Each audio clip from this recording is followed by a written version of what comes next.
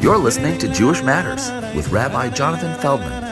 Good evening. Welcome to our Jewish Matters podcast and tonight our holiday series. And tonight we're going to be talking about harnessing Yom Kippur for personal growth and change. And the statistics are that 60% of people in the United States make New Year's resolutions.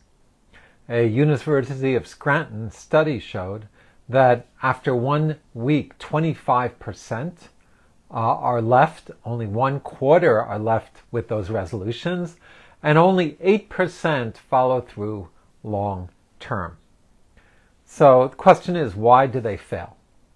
So the studies show that 35% of the people failed because they admitted they had unrealistic goals.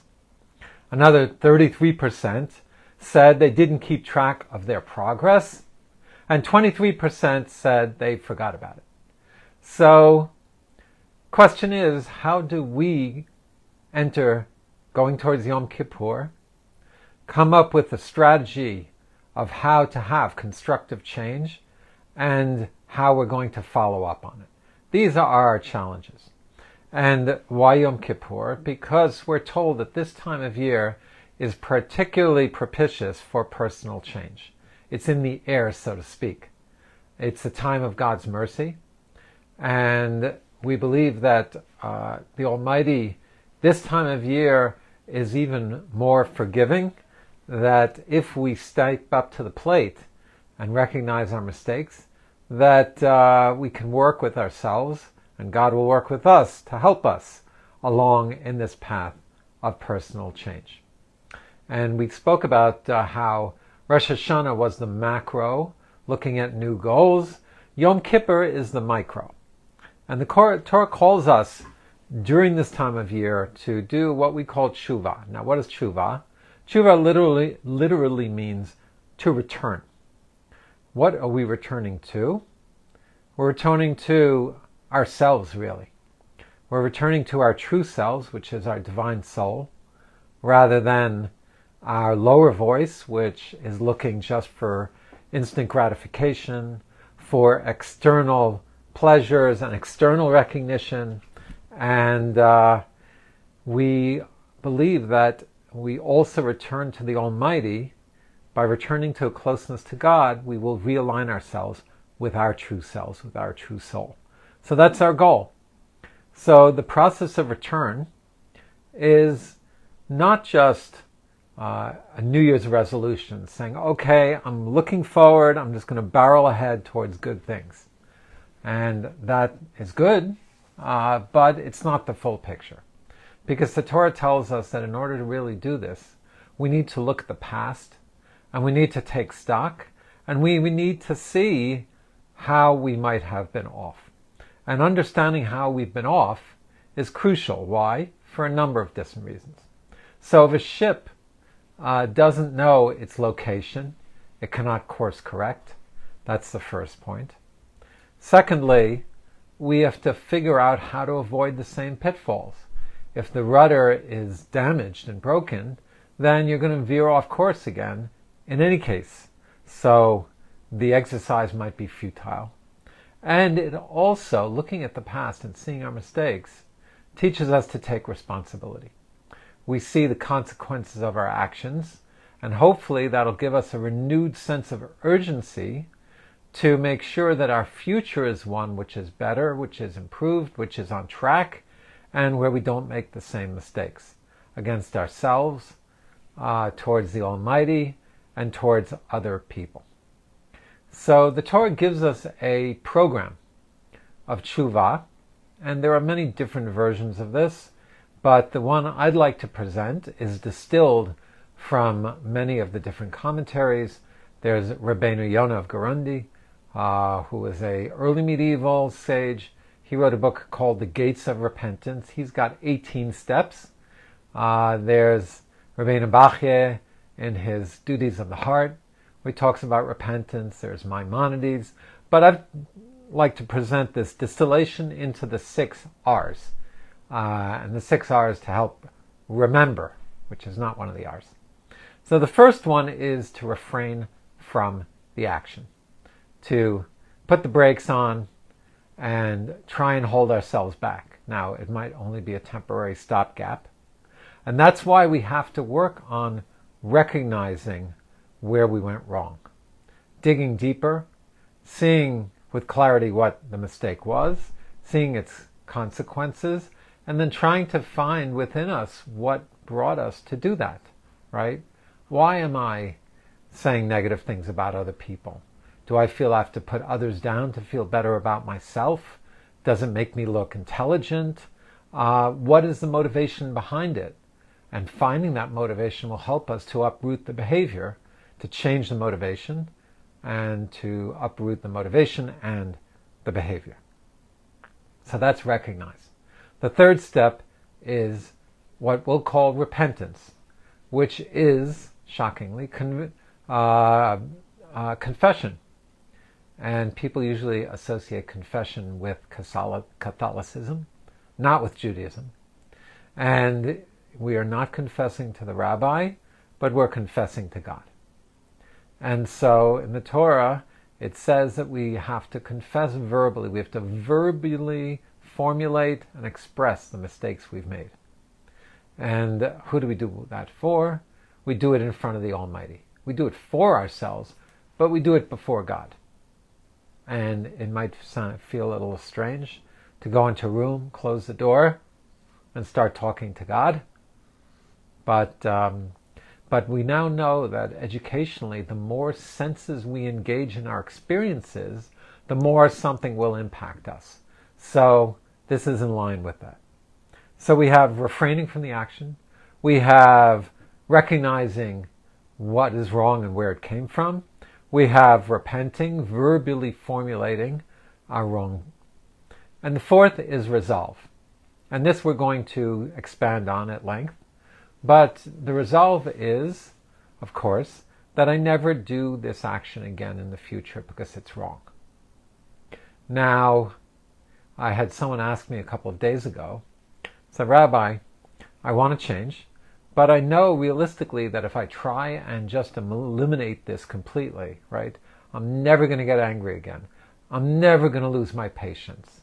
I'm going to totally stick to my diet or getting up at 6:30 every morning and exercising, whatever it is. That if we take such a radical change, it probably will not stick. So when she asked me and she said, well, I want to make changes, but they're only going to be incremental. So what am I doing? What am I saying to God? I regret and I shouldn't have done this and I'm not going to do it again.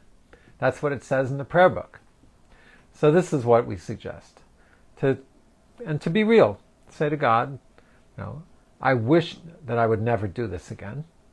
Realistically, I know if I try and do that, I'll probably fail and then wind up back where I was. So I'm going to take this as my first step towards trying not to do it again.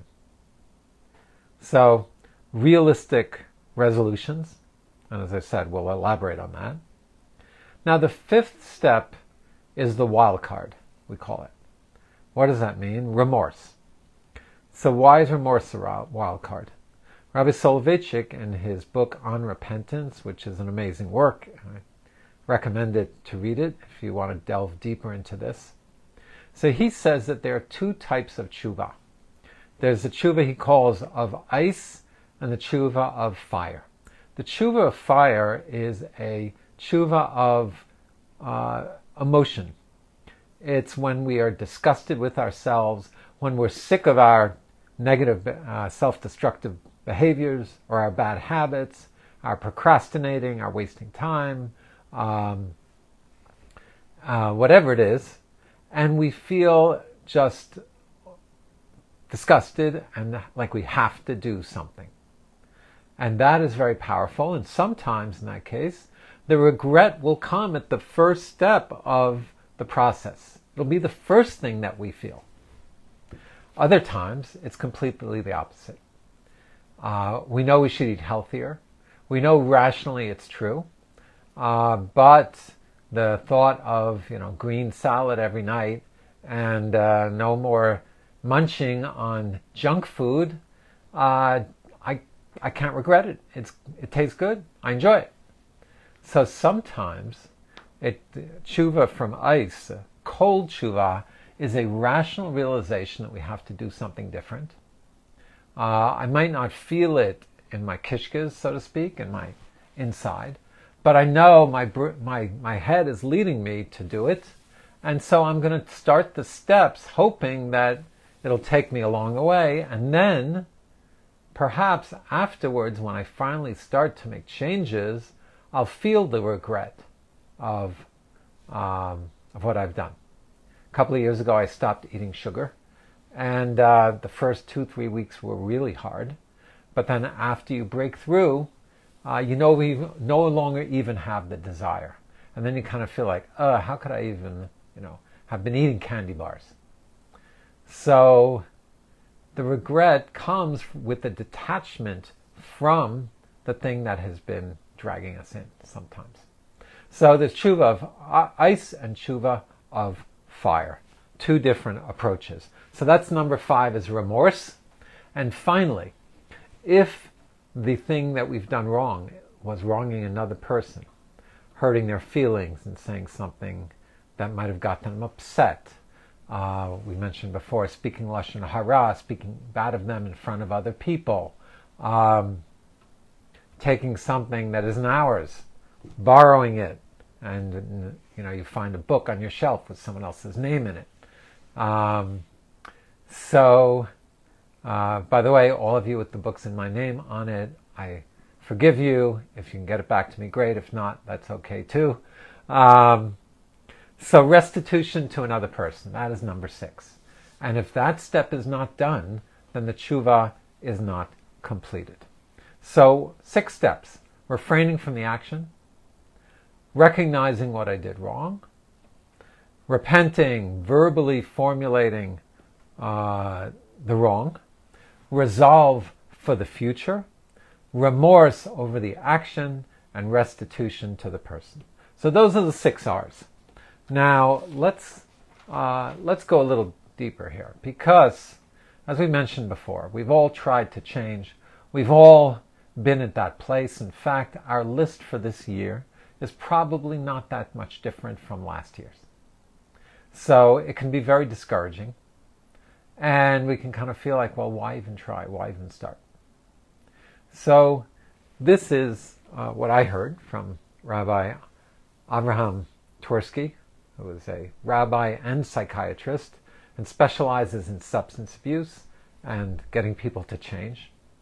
And he says that the issues that we struggle with, some of them are going to be lifelong issues. It's not like, okay, high holidays, figure out what's wrong, change it all. There might be some habits we can break, and mentioned I broke the sugar habit. There might be some we can break, but there are others which are only going to be very gradual and might happen over years and might need to be revisited. So hopefully it's not just a circle that we come back to the same issues every year. Hopefully it's a spiral where each year we've made some progress, we've made some growth, we've overcome incrementally the things that we are struggling with. So we talked about 35% of the people set unrealistic goals. So one of my teachers, he said, basically, that on Yom Kippur, or the days leading up to it, choose one thing I want to change. One thing.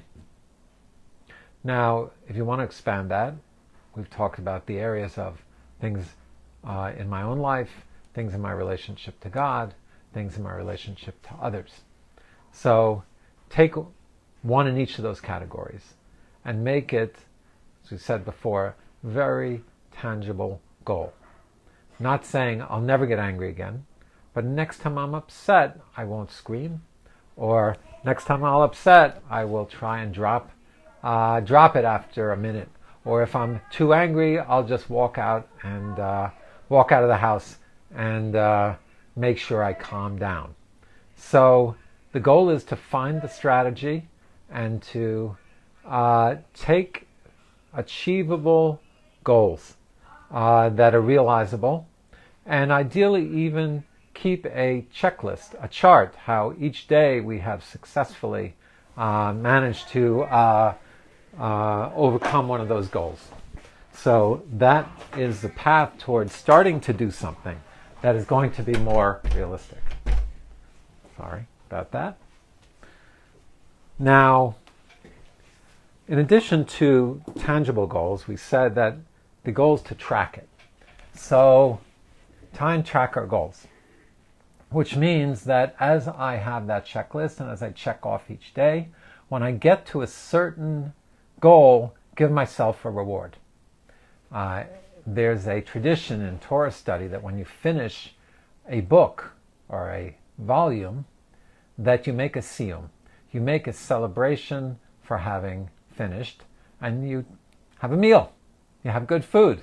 You get together with other people.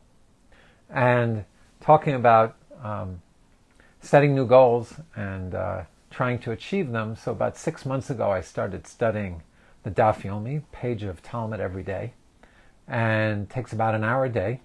It's a 7.5-year project, and the first thing in the morning after prayer is I try and do the Daf. And thank God, after 7 months, I'm still plugging away at it. And the first few volumes are quite big. So Shabbat was 156 pages, but I got together a group of other people who are doing it, not necessarily together with them. But the fact that we all know that we're doing it and we get together to celebrate together also helps. So if you can find a growth partner, that is an incredibly powerful tool. What I did is one of those people now is my study partner. So that is a really powerful tool. Find a growth partner. Now, many people use a personal coach or a therapist as their growth partner, right? And certainly their therapists have tools that we can use and sometimes might be successful where we're not successful on our own. Talmud says that a person cannot get themselves out of the hole they themselves have dug. So it could be a rabbi, could be a personal coach, could be a therapist, could be a friend. Find a partner to talk it out with, to set goals with, and even to report back to. Sometimes having that extra I guess it's peer pressure is not a bad thing. Sometimes it's a good thing. So in terms of realistic goals, so there's a great book, Charlie Harary, very popular speaker, wrote a book called Unlocking Greatness. And in there he talks about how to have a successful strategy. And what he says is that when we're trying to change, we have to take into account and work off the plasticity of the brain. That the brain can rewire itself. And he said that's the power of ritual. The goal of change is not to say I'm just going to grit my teeth and push myself through it. It's to make the new change into my new habit. And if we do that, then our brain will, in a sense, rewire itself towards that conditioned behavior. They say Leo Tolstoy wrote every single day. Many of the successful people, what was their success? That they had a schedule, they stuck to it, they worked at it, and applied themselves. So, quote from Aristotle that he brings is, excellence is an art won by training and habit. We are what we repeatedly do. Excellence is then not an act, but a habit, right? So the inspiration of Yom Kippur is great, but the problem is inspiration is not what will carry us through.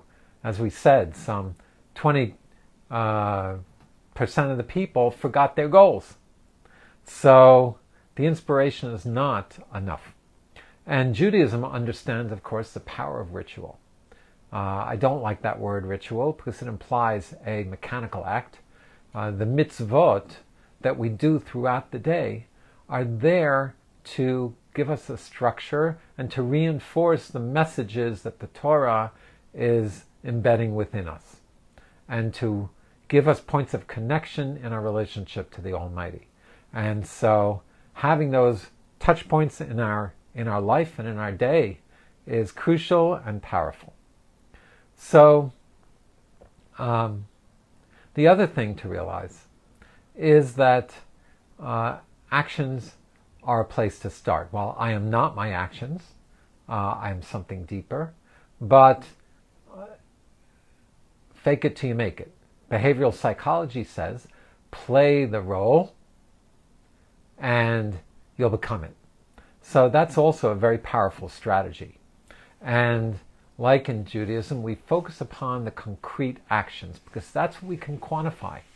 Whether I had good feelings about someone every day, very hard to put our hands on. But I know if I did a good deed, if I helped someone cross the street every day, carried someone's bags, called a person who I know is lonely, that is quantifiable, that is concrete, and that is the externalization of the quality that I'm trying to engender within myself. Because we said that recognizing our mistakes or recognizing our lackings is really getting to the root of the problem. So yes, we do have to work on our character traits, and we have to figure out how to be more patient and how to be more empathetic and how to be more persistent, how to be more sensitive with others. But the actualization of it will come through concrete actions and moments, and especially if I can quantify them. So say I'm going to try and do a good mitzvah, a mitzvah a day, and write it out, make a list, and keep track of it.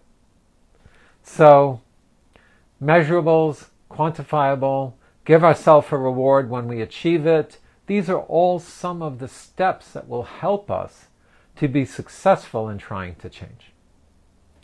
And as we said, Yom Kippur is the time of year. We talked about the power of doing it in groups.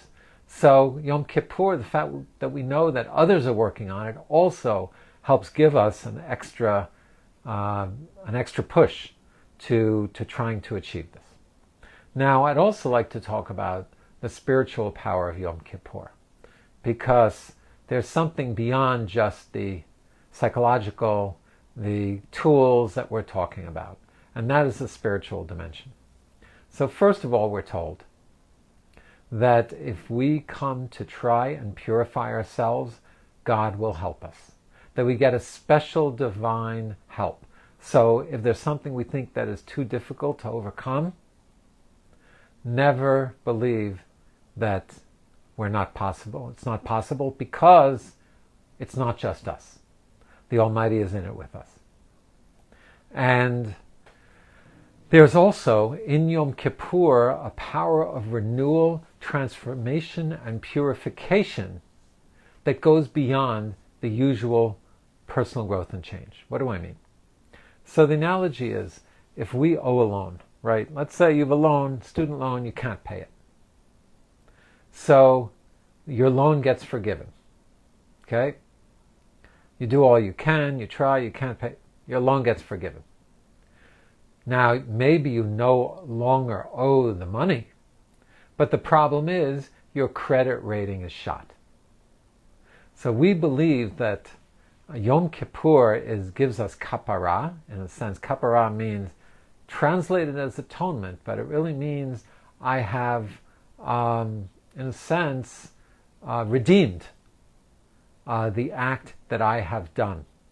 Redeemed it how? By going through the steps of tshuva. But maybe I've redeemed the act, but I'm still the person who did it. The rabbis say you do something bad once, it's upsetting. You do it twice, you get inured. You do it 3 times, it's become a habit. So how do I go from being the person who might have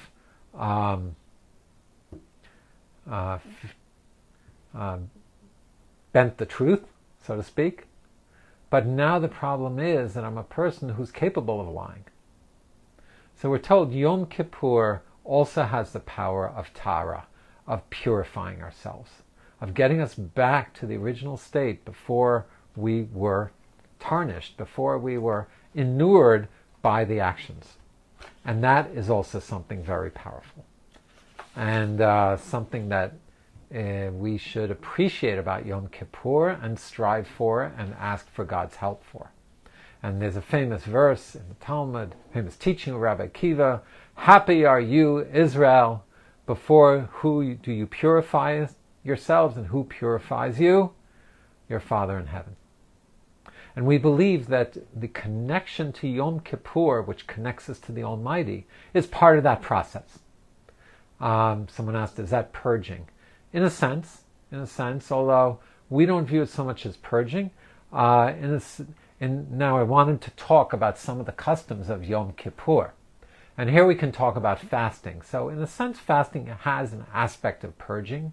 We're not doing it to suffer or to bring hardship upon ourselves, but we're doing it to several dimensions to it. One is to divest ourselves of our ego, to let go of the me, I want, I need. And that's what might have gotten us into trouble in the first place.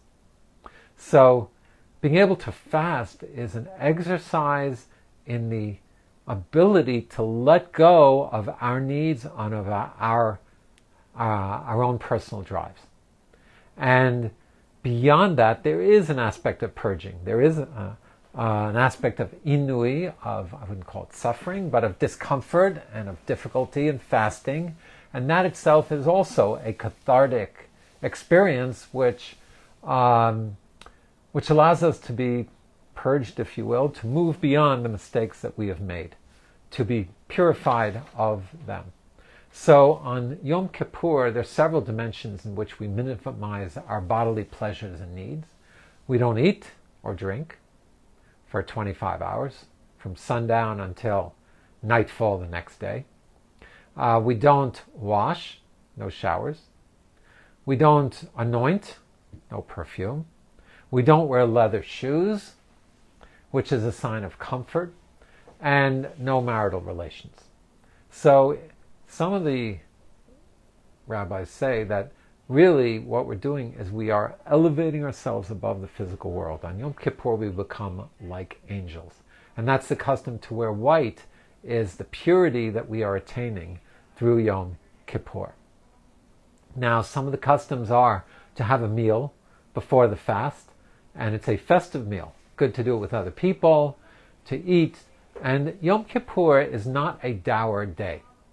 I mentioned it's not the most fun day, but we see it as an upbeat, positive, optimistic day, and a day of celebration. So we have a celebratory meal before the holiday. Then at night we have the Kol Nidre, Kol Nidre is a very strange, it's really not a prayer, it's really a declaration. And the cantor says it, but we really should be saying it ourselves, which is that we believe words have power. And that when we make declarations and make resolutions, they should count. So what we are asking the Almighty is that may the resolutions of the past year that I wasn't able to fulfill be nullified, and that I start with a clean slate. So that's the Kol Nidre. The Kol Nidre appeal, the real Jewish Kol Nidre appeal, is appeal for more mitzvot, for personal change. That's the real Kol Nidre appeal. The custom is to do it before nightfall, and it precedes the Mar of the evening service at night. Then, at the following day, the afternoon, there are morning services as well, which sometimes will last much of the day. This year in Israel, where services are going to largely be outdoors, people are streamlining the service because we're going to be outdoors in the heat and going to be fasting.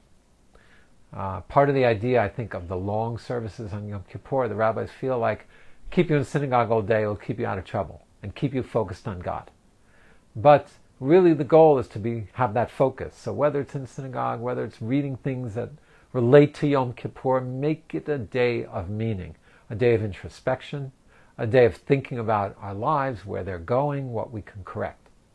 And it culminates in the Ne'ilah. Na'al is means to lock, and it's the locking of the gates, so to speak. As Yom Kippur ebbs away, it's our last chance to get in our final appeal before the Almighty, and to get in our final feelings of desire for closeness to the Almighty and for change. So there's an intensity to the Ne'ilah that is very powerful. And the Department of Health and the Israeli government has been fine-tuning the regulations, and the final Rosh Hashanah regulations were not announced until the night before, but we are hoping that we will be able to do outdoor services for Kol Nidre and Ne'ilah in Tel Aviv at Kikar HaMedina. At Kikar HaBima. That's where we're doing, Kikar HaBima. So that's the goal, is to make Yom Kippur a day which will be a day of transformation, a day of tshuva, a day of returning to ourselves and to our true essence, and a day that we can use to power ourselves ahead, but in a realistic, practical way of setting up practical goals, realistic, achievable goals. And the final category of people was the people who simply forgot about their goals.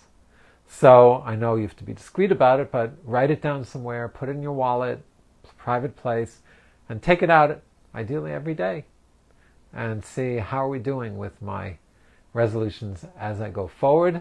And they'll become more than just New Year's resolutions. They'll become the tshuva of Yom Kippur, which will flow into the rest of our year. Have a Shana Tova. We say a Gemar Chatima Tova. May you have a good inscription, a final inscription in the Book of Life.